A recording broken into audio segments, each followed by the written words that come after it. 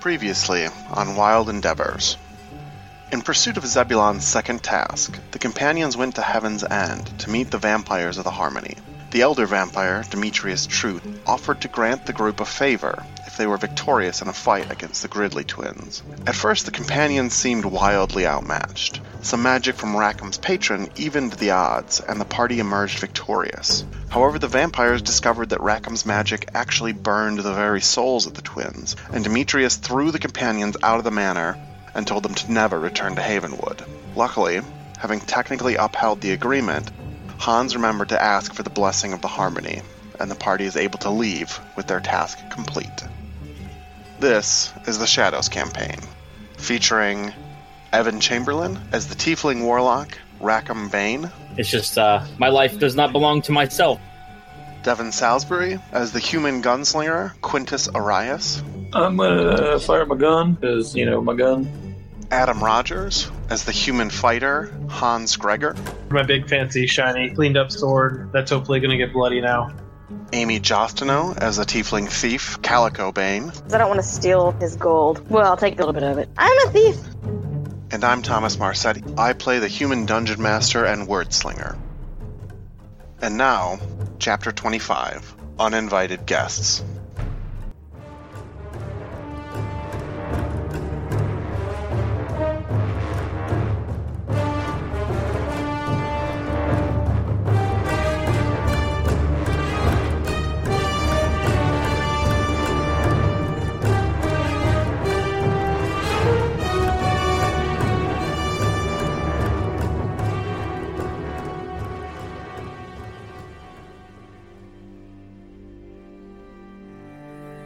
Hans, Calico, Quintus, and Rackham stand in the road just outside of Havenwood.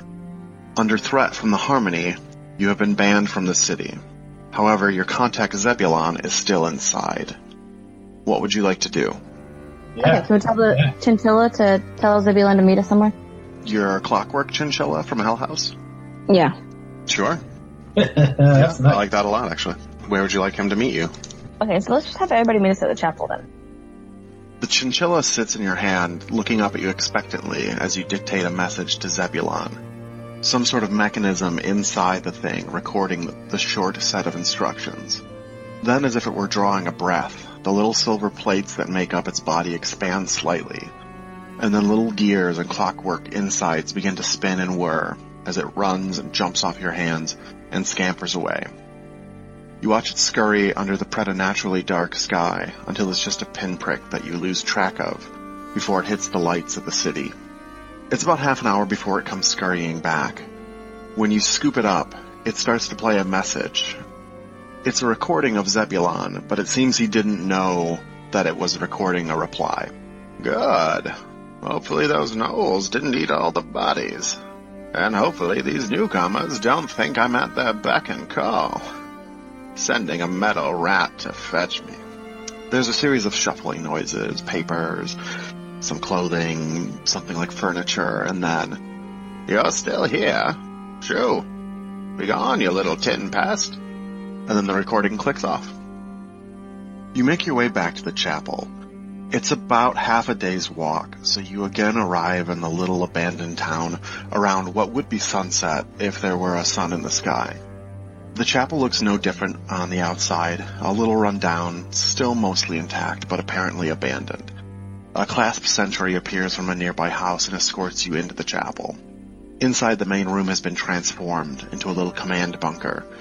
Maps and supplies set up in ways to hide them from view outside. A few lanterns, enchanted so their light isn't visible to anybody outside the room, illuminates the space. Some bedrolls and sleeping class members line one wall. They are probably the morning watch. It's a couple hours before Zebulon arrives. The sentries are expecting him, and they usher the finely dressed tiefling into the chapel hall. The enchanted lanterns cast strange shadows across his white skin and hair. The shadows seem to accentuate his orange eyes.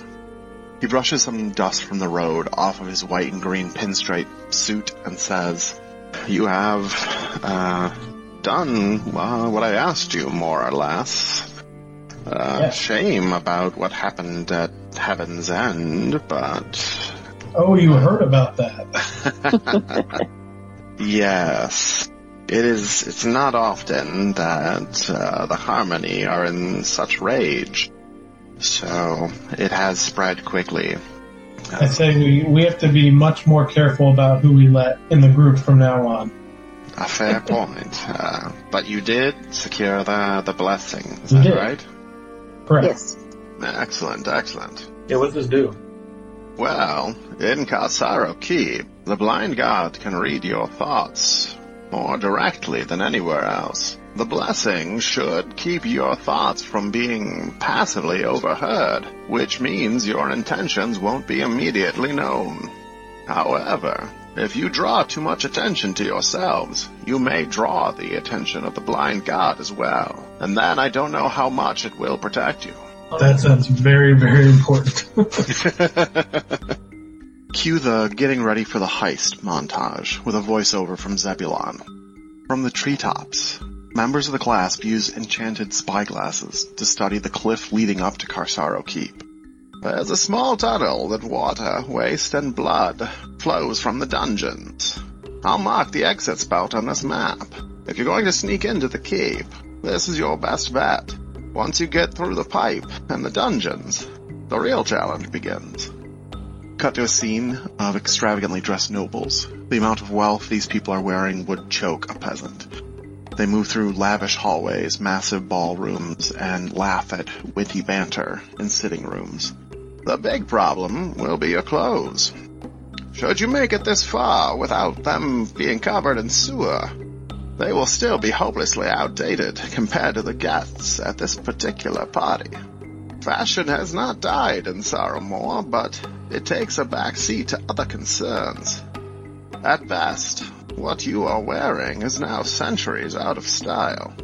It'll probably help you to avoid suspicion at a distance, but not so up close. So you're saying we need to kill people with clothes? That is certainly an option, though the keep and the guests will be very well guarded. There is, however, another option. You could try to find some clothes. Luckily, during my visit, I was able to visit Xavier Casaro's dressing room with him. We were, let's just say he had clothes to suit a mighty variety of interests. His room is on the 4th floor. If you get there, you can almost certainly find what you would need to blend into the party completely. Would I be able to sneak onto the 4th floor with my thief abilities? No. Hope so. I like being on the list. Cut to a scene of a party winding down. Nobles are being helped into carriages and riding off into the night. Time will be of the essence. The last of the guests will be escorted from the keep before midnight. This is to avoid the guests receiving the curse and being stuck in Sarabor. Once you no longer have the cover of the party, it will be much harder to move around the manor undetected.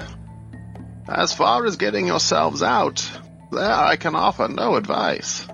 The second story of the keep has many libraries and sitting rooms with a plethora of books. You may find some clues there if the people at the party prove unhelpful. Cut to a scene of armed people, clearly guards walking the walls around the keep. They wear light quarter plate with doublets of maroon.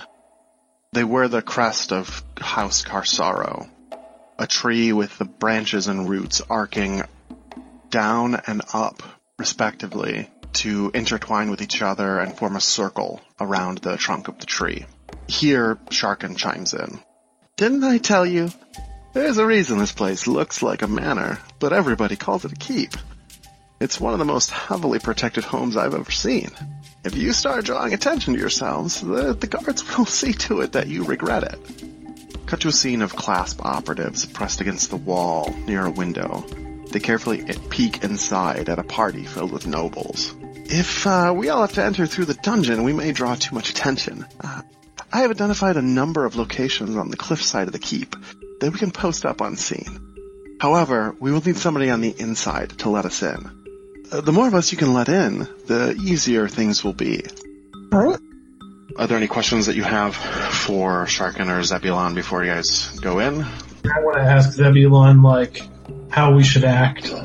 He's been around these people. Like, should we act like we're all super smart? Should we act like we're, having a good time at the party? What should our demeanor be? Well, if you want to draw the least attention, I recommend you act like an aristocrat. Specifically, act as if you believe you're better than everyone else in the room. Now we really need Leandros. So be like Leandros. Yeah. Has Rackham met Zebulon yet? No. Okay. I'm gonna be like, oh, hello, I don't think we've met before. My name is Rackham. Pleased to meet you. I'm better now, just so you know. That over there is my sister, and I point at Calico. And those are my new friends, Hansel and Greg. I shake my head. Not my friend. He gives you an amused look and says, very good. I'm Zebulon Davenport, the finest incorporation specialist in Havenwood. I don't know what that means, but it sounds important, and thank you for helping us. Would the people at this place have been invited by somebody, or they just know, like, to come and... Yes, they would have been invited by if they're allowed Sorrows. So you're saying if we get noticed, we'll die? If you're lucky. Guys, he says if we get noticed, we'll die. The other option is we get tortured, I think. So he said to act like, or you said to act like we're better than everybody, but I mean, we probably want to act like we're better than some people, but we don't want to start talking ourselves up so much that people start talking about us, though, right? I think that you underestimate the vanity of the people at this party. In one night, it would be very unlikely that you could talk yourself up enough to get them to talk about you. Okay. If you do something stupid or uncouth, that will certainly get them talking about you. So maybe we don't do any sort of soul fire spells. I'm sorry, what? A what? Maybe you should just not speak too much during this excursion. Yeah, if there's a way to make him to where he can't talk anymore. They got us in the place last time. Why would I not want to talk? Yeah, but I mean, you did really well and you saved us, but that could have gone really bad for us. So Okay, maybe I just promise cool not it. to burn souls this time. I'll only burn their bodies instead. In the extreme circumstances, when I tell you it's okay. Okay, okay, sister, I will do that. Okay. So what's our end game here? Are we looking for a room that has a portal or something? Or I don't. So this was my idea, Hans. I don't know if you'll agree, but I think we need to get in, find clothes. I think would be our top priority, so we can maybe not draw any attention more to ourselves. Then we might need to go to this library and find maybe that has information on maybe what we're trying to look for to get this curse off of us. I don't know. Zebulon, do you know how we can get out? If we get into this place? I do not. Okay. But then you came from the outside world, right? Right. The majority of the guests will leave through the front door, blissfully unaware that anything untoward is happening behind them. It is after midnight that the curse takes hold. It is my understanding that a few of the guests will be invited to stay and be guests of the Karsaros indefinitely. But the majority of them will have no idea. But we're cursed. Right.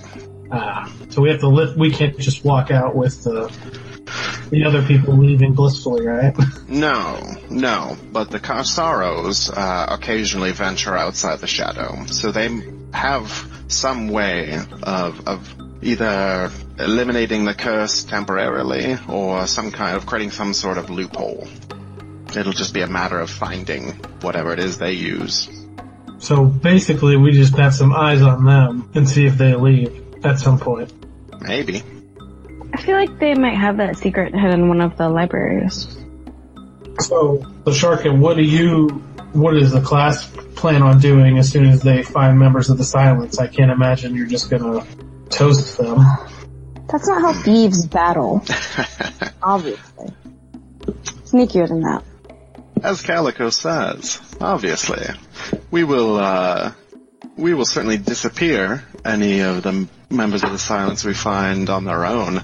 But it will certainly at some point come to Blades, and I find it unlikely that the Silence would fight us in the open. If we discover where they are, it'll be Blades out among ourselves.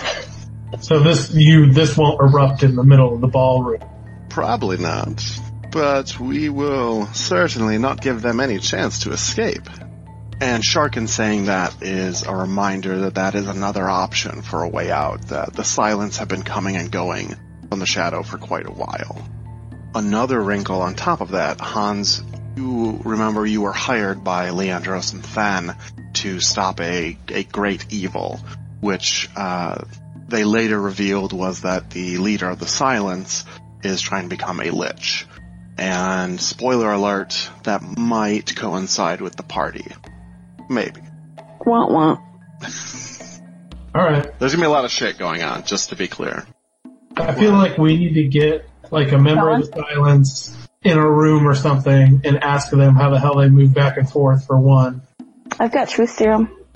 Because that seems to be our only shot of getting information from a person without, like, walking up to me and trying to, like, pay them off, because I'm certain they would have just immediately go and tell the Carsaros, and then we are trapped there forever. So, Calico, you said you had truth serum? You think that'll work on one of these guys? It should. Alright. So then the montage cuts to a scene of Calico with a mortar and pestle, little vials of liquids that she's combining, one that she's heating up in the embers of a fire. What all are you going to make in terms of poisons? I'll make a truth one, like I said. Mm-hmm. Then I'll have the bloodweed, which is extra damage. Mm-hmm. And the golden root, which is the trusted thing, might help us. Can I make another, like, deathly poison kind of thing? Like I used on Than? Is that too complicated for that time frame? You could make it, but it would basically count as, like, making 2 poisons. So you could get one of the 3 that you just mentioned, and then, like, a deadly poison.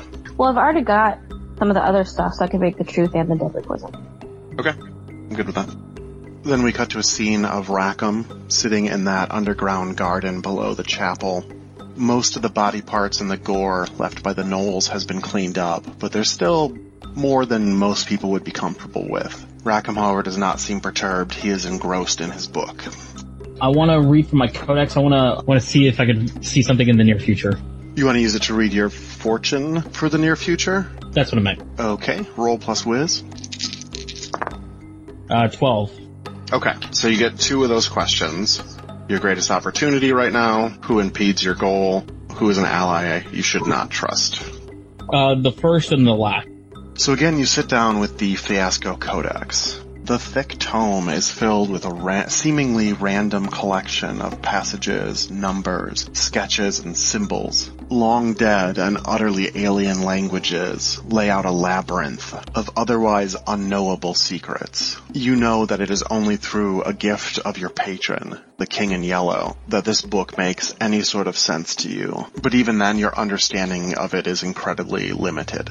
As you skim through, stopping here and there as you are drawn to certain words or passages or drawings, you get a very clear sense that there is a significant opportunity for you that lies with the blind god. And then also as you are reading, searching for answers in the codex, you see this image over and over again of Quintus, wrapped in shadows, cast in a light that makes it clear like he is not to be trusted. That's fair. What did I do? We then cut to Quintus using some of his tools as well as some of the tools that the clasp has, and he is toiling over a workbench. I'd like to know if it's possible any way for me to craft a silencer for my gun. And if, like, not like a full silencer, like maybe like a one-use one. Go ahead and just roll 2d6. Oh god. 10. you're able to craft a silencer. Given, it is a little bit quicker time than you'd like. The tools are not quite as good as you'd like. The materials are not exactly what you'd like. So you're not sure how many times it'll work. Okay. It should definitely work at least once, and then beyond that is kind of questionable. Cool. Then I think my last thing I want to do before we would leave and whatnot, I'd like to focus in, if I can, and see if I can sense the bullet that I left in Leandro's, and see if his body's still where we buried it. The bullet is definitely in that grave where you buried his body. All I needed to know. Cut to a mini montage within the montage of Hans cleaning, sharpening, and polishing his sword. Then of Hans pacing around the inside of the chapel. Then of Hans cleaning, sharpening, and polishing his sword. And then of Hans pacing around the outside of the chapel. Hans is ready to go. I mean, he would rather be ready to go in and fight, but it's going to be very difficult for him because the idea is to really not get into a fight and be sneaky. So, or at least fight quietly. Yeah, so that'll be interesting. Cut to Zebulon picking his way carefully through the gore-spattered catacombs of the chapel. As he goes, he periodically stops and picks up a body part, examining it very carefully and then gently placing it back on the ground. He seems very pleased. A couple days go by, and you realize that Zebulon has been down in the catacombs without re-emerging. You find him in the room with all the stone coffins, where the Knoll pack leader was. The room is now spotless and well lit. The stone coffins that had been overturned or broken have been repaired. They are all now filled to the brim with that strange teal liquid. And all the coffins along the wall seem to have been repaired and their lids are now closed. And anything else that may have been left in the room is now gone. So any loot that you didn't write down from the Knoll fight is gone. All in all, you took about a week to prepare and rest up. You have all your health back now and all your debilities should be cleared. The time frame was really not up to you because you had to wait for the Carsaros to throw a party. It takes a little less than a full day's walk to get to the keep. Most of the land between Havenwood and the keep is covered by gently rolling hills that were at one point almost certainly farmland, though several centuries without sun has changed the agricultural breakdown of the valley. The path you take doesn't take you near any of the farmhouses, but you can see many in the distance.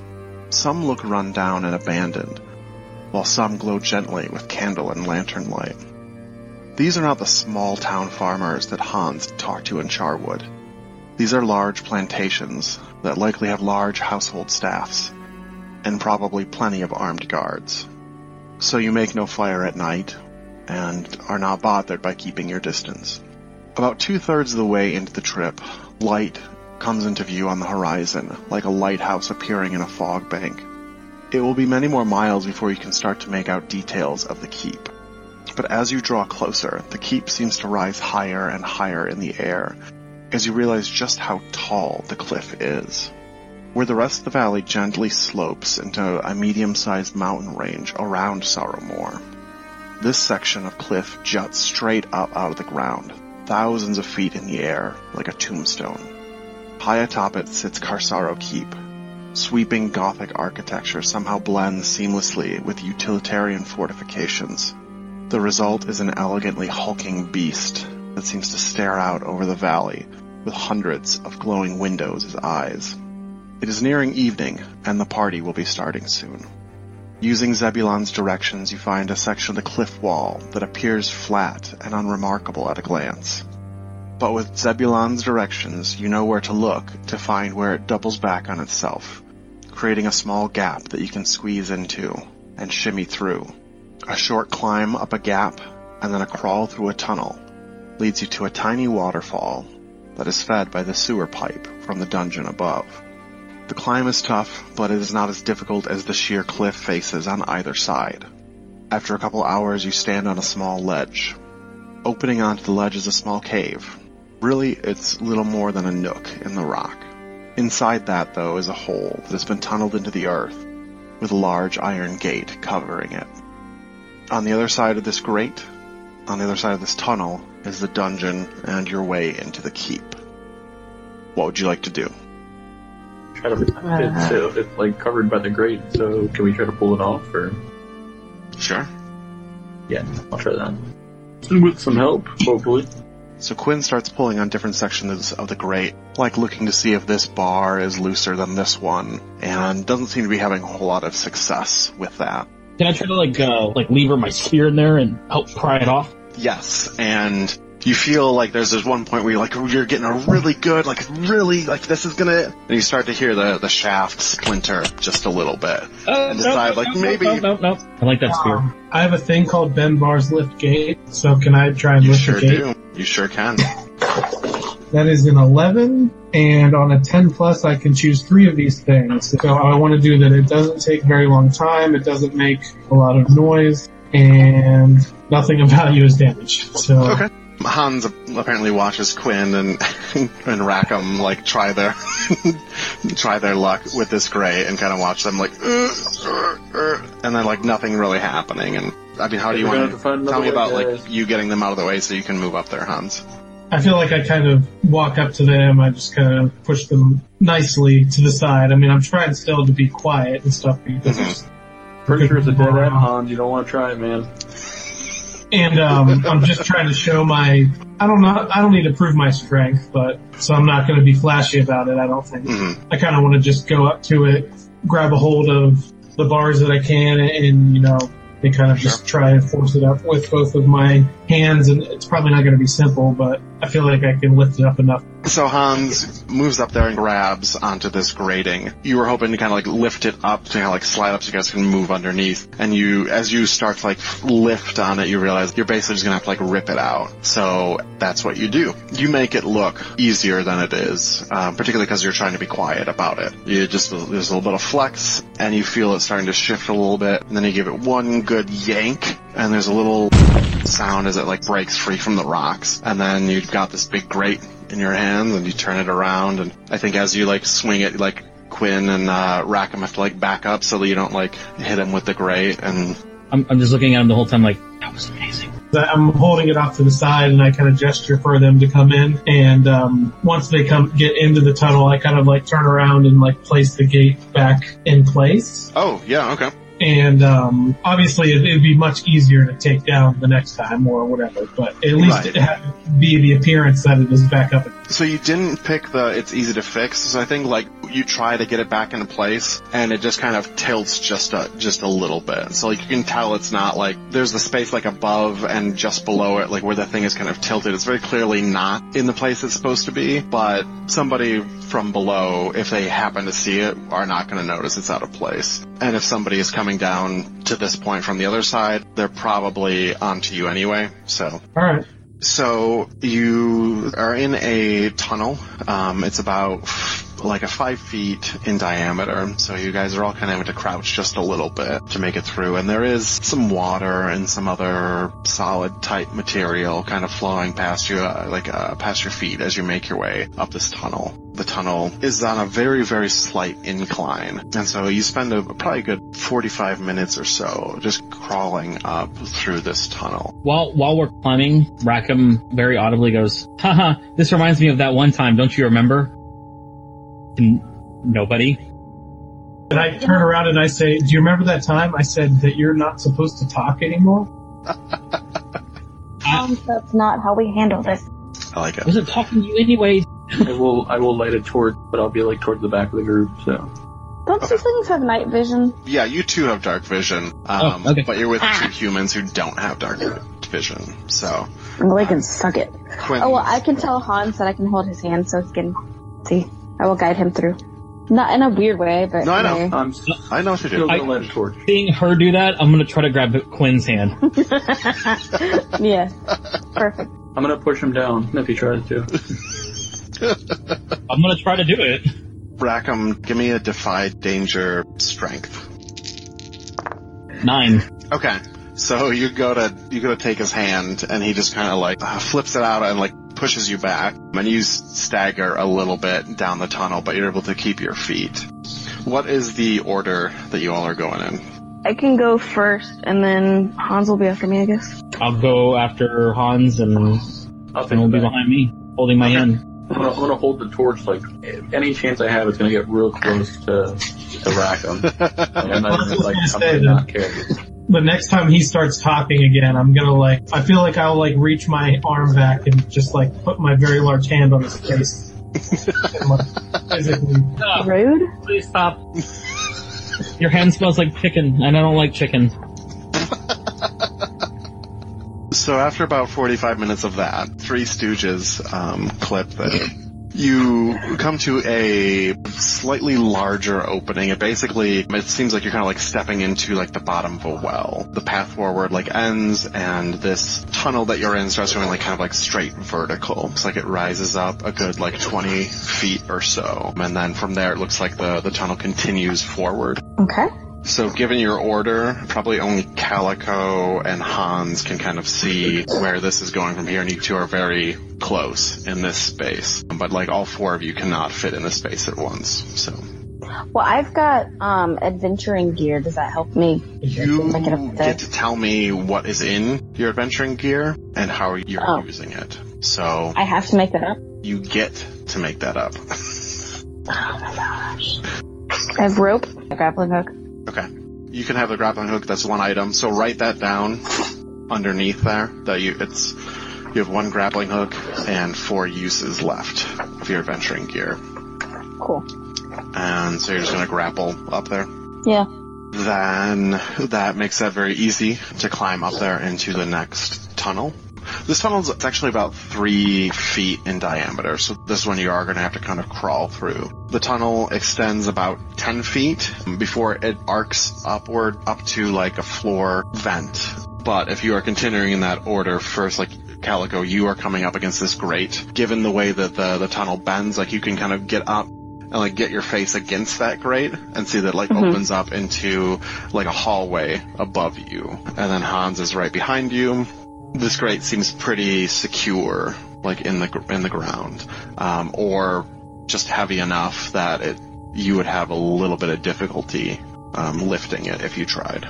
Can Hans do it? Is there enough space for him to This is only 3 feet of space. Does it open up more to the grate? No. If you want to let him wiggle by you, there'll be a sexually charged, awkward moment of you two sliding.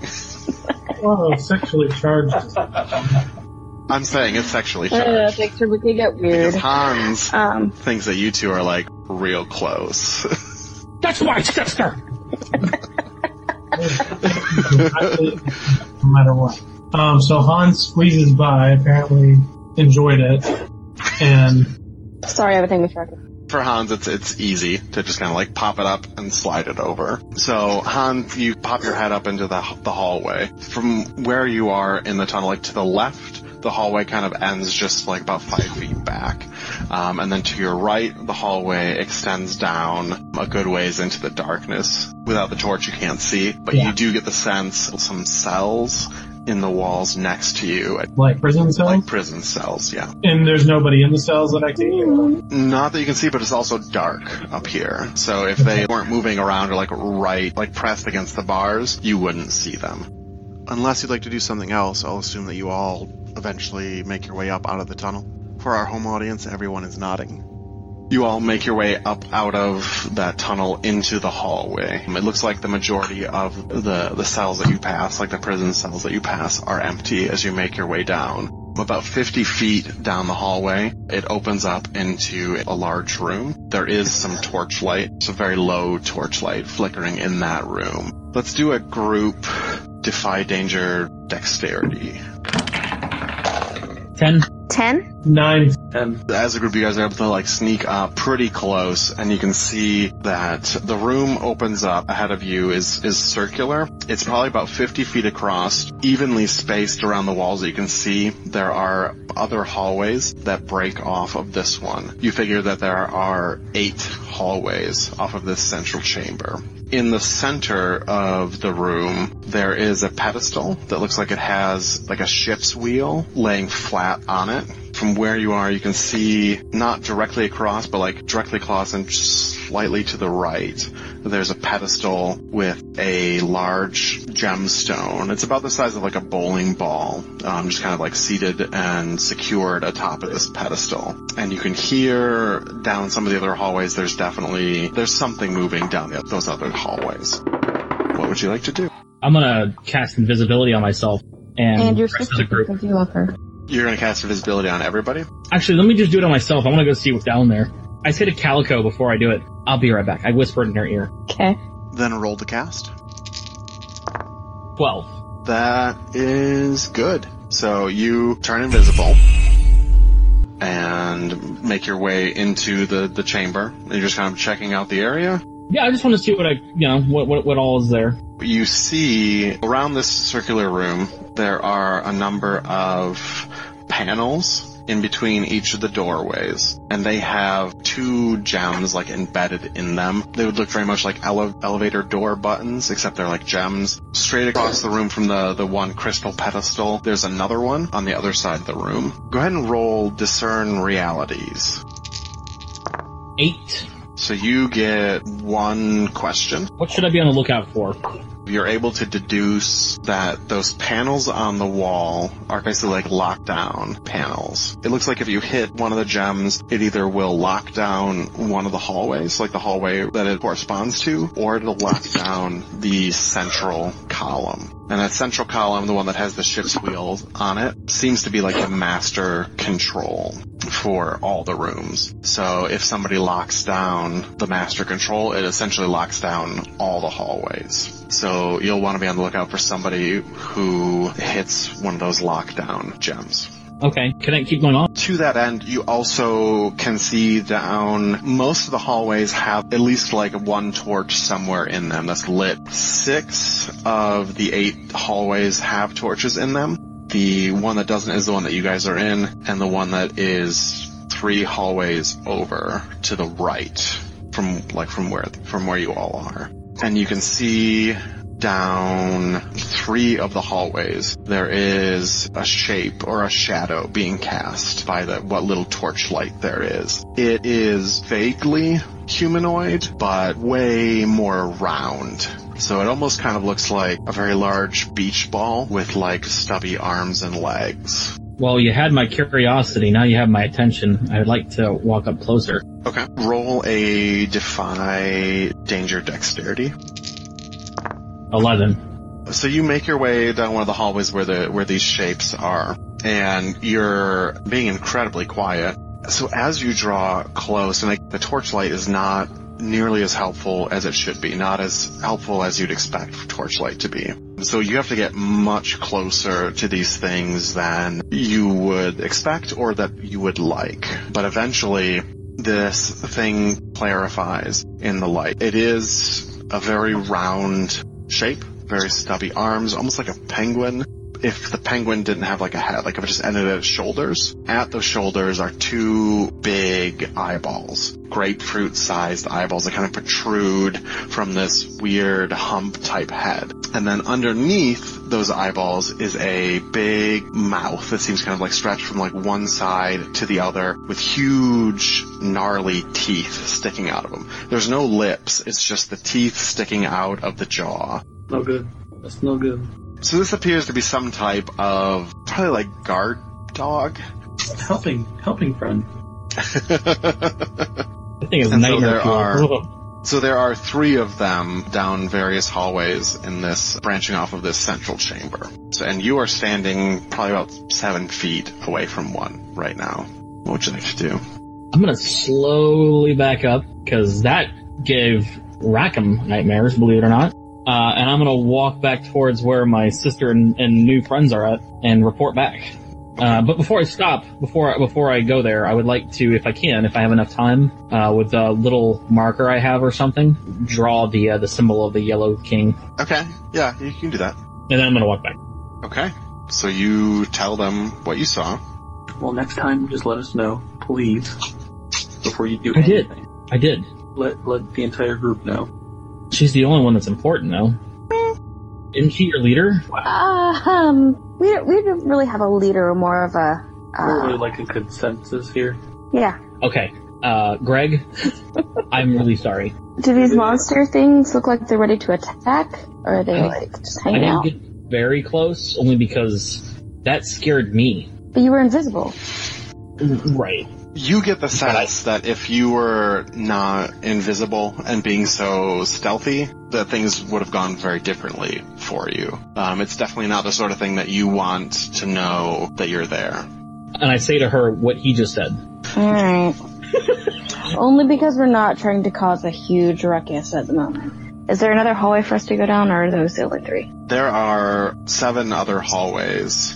3 of them have those things in it. Do those things protect the way out? Is that our trick? You don't know. They are certainly, at least in position, like you cannot move past them in the hallway where they are without them noticing you. Let's check out the other 4 hallways. Yeah. I agree with what he said again. So let's call your hallway number 1, and then counterclockwise, it goes 2, 3, 4, 5, 6, 7, 8. Hallways 3, 6, and 8 have those things in them. Hallways 4, 8, and 7 have torches in them. Hallway 2 and hallway 5 do not seem to have either a creature or a torch in it. 4 it is. Ooh, why don't we, Calico, send your pet and see if it can find us a way up? Oh yeah. We have the chinchilla can find a way out, right? It will try to follow whatever direction you give it. Tell it to find a set of stairs. Okay. And to report back. To the 4th floor. Yes. Find a way to the 4th floor. Report back. Okay. Go ahead and roll 2d6. 8. So it gives you a little squeak and heads off in the darkness. How long do you want to just sit and wait for it, or do you guys want to continue on? I think we should probably wait. So, I mean, we should probably keep up with it quietly. Yeah.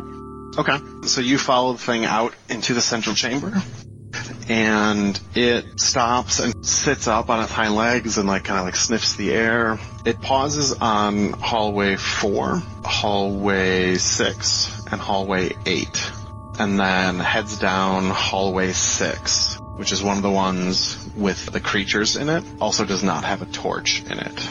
It's like the worst option. It's almost like you got a partial success on that roll. We're not following it? I mean, but we'll have to... I mean, we could follow it. You did tell it to come back and report to you, so you don't necessarily have to follow it. Oh, okay. Because it'll find us. Well, I'd say just go down 4 and see if we can get anywhere. Sure. So you make your way down hallway 4. Notice that there are no cells in the walls here. The hallway is just solid walls on both sides. Until about halfway down, kind of right near where the torch is, there's a single, cell door in the wall.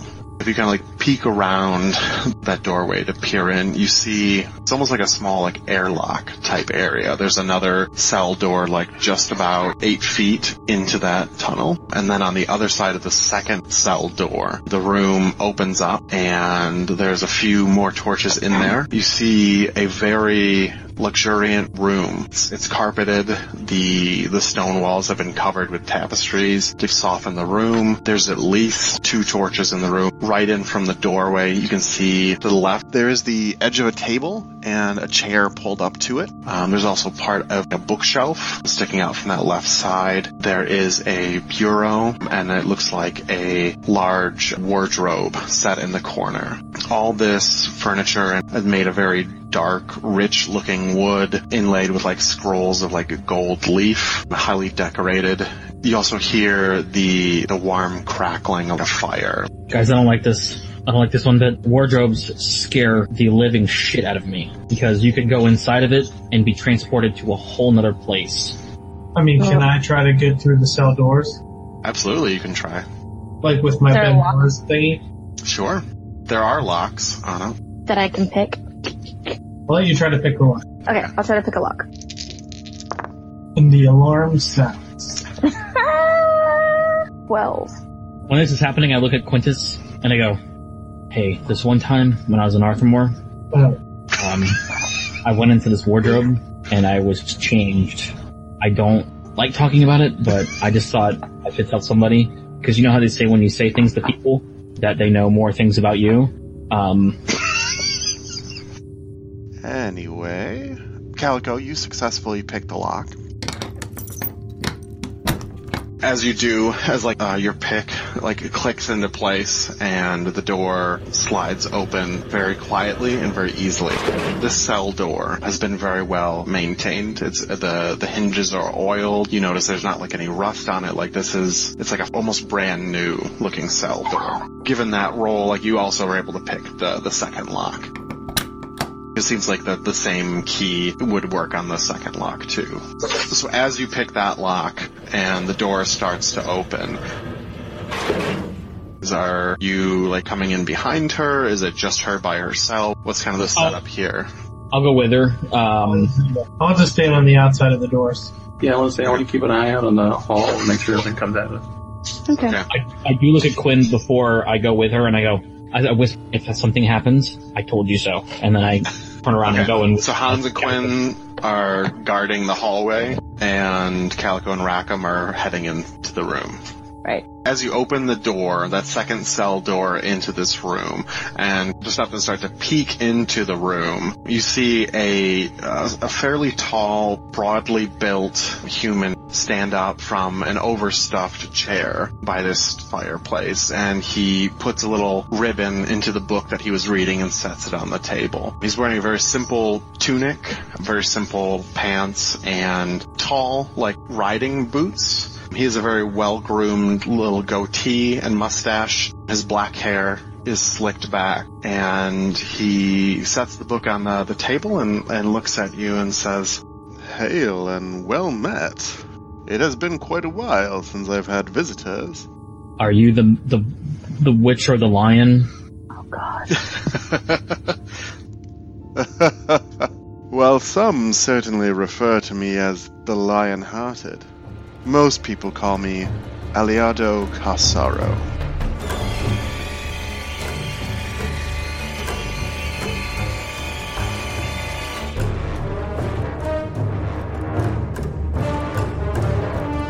Thank you for joining in our wild endeavors. And thank you to Kevin MacLeod for the great music.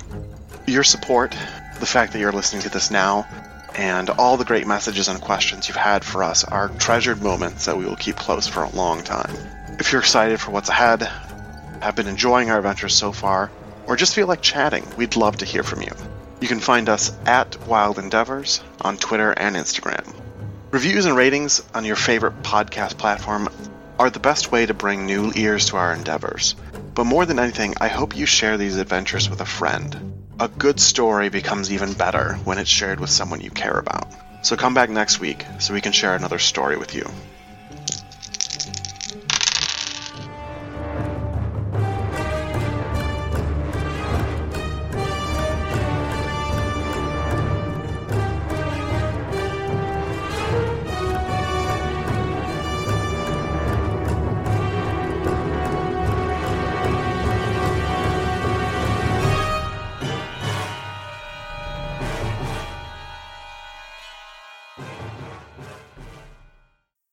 Alright, first I want to ask my sister, was there any useful items that she has that she's not using that maybe I could use? Maybe something they found in that church. What did I find in the church? Like a muzzle? I think you found a muzzle? You should probably give that to her. No. The Midnight Tears? That doesn't do anything, though. No, you guys found a bunch of stuff. Like you found like a spell focus or something like that, and a ring of levitation. Was I in that part? Because I don't remember anything. Yes. Yeah, you were there. Oh. Did anybody write the items down? Just, for shits and giggles? That's what Elman was for. I wrote the gold down. So I gave you guys a bunch of magic items that nobody wrote down. Okay. Well, I was dead. Why would I write them down? I'm pretty sure a majority of those were things that I couldn't use.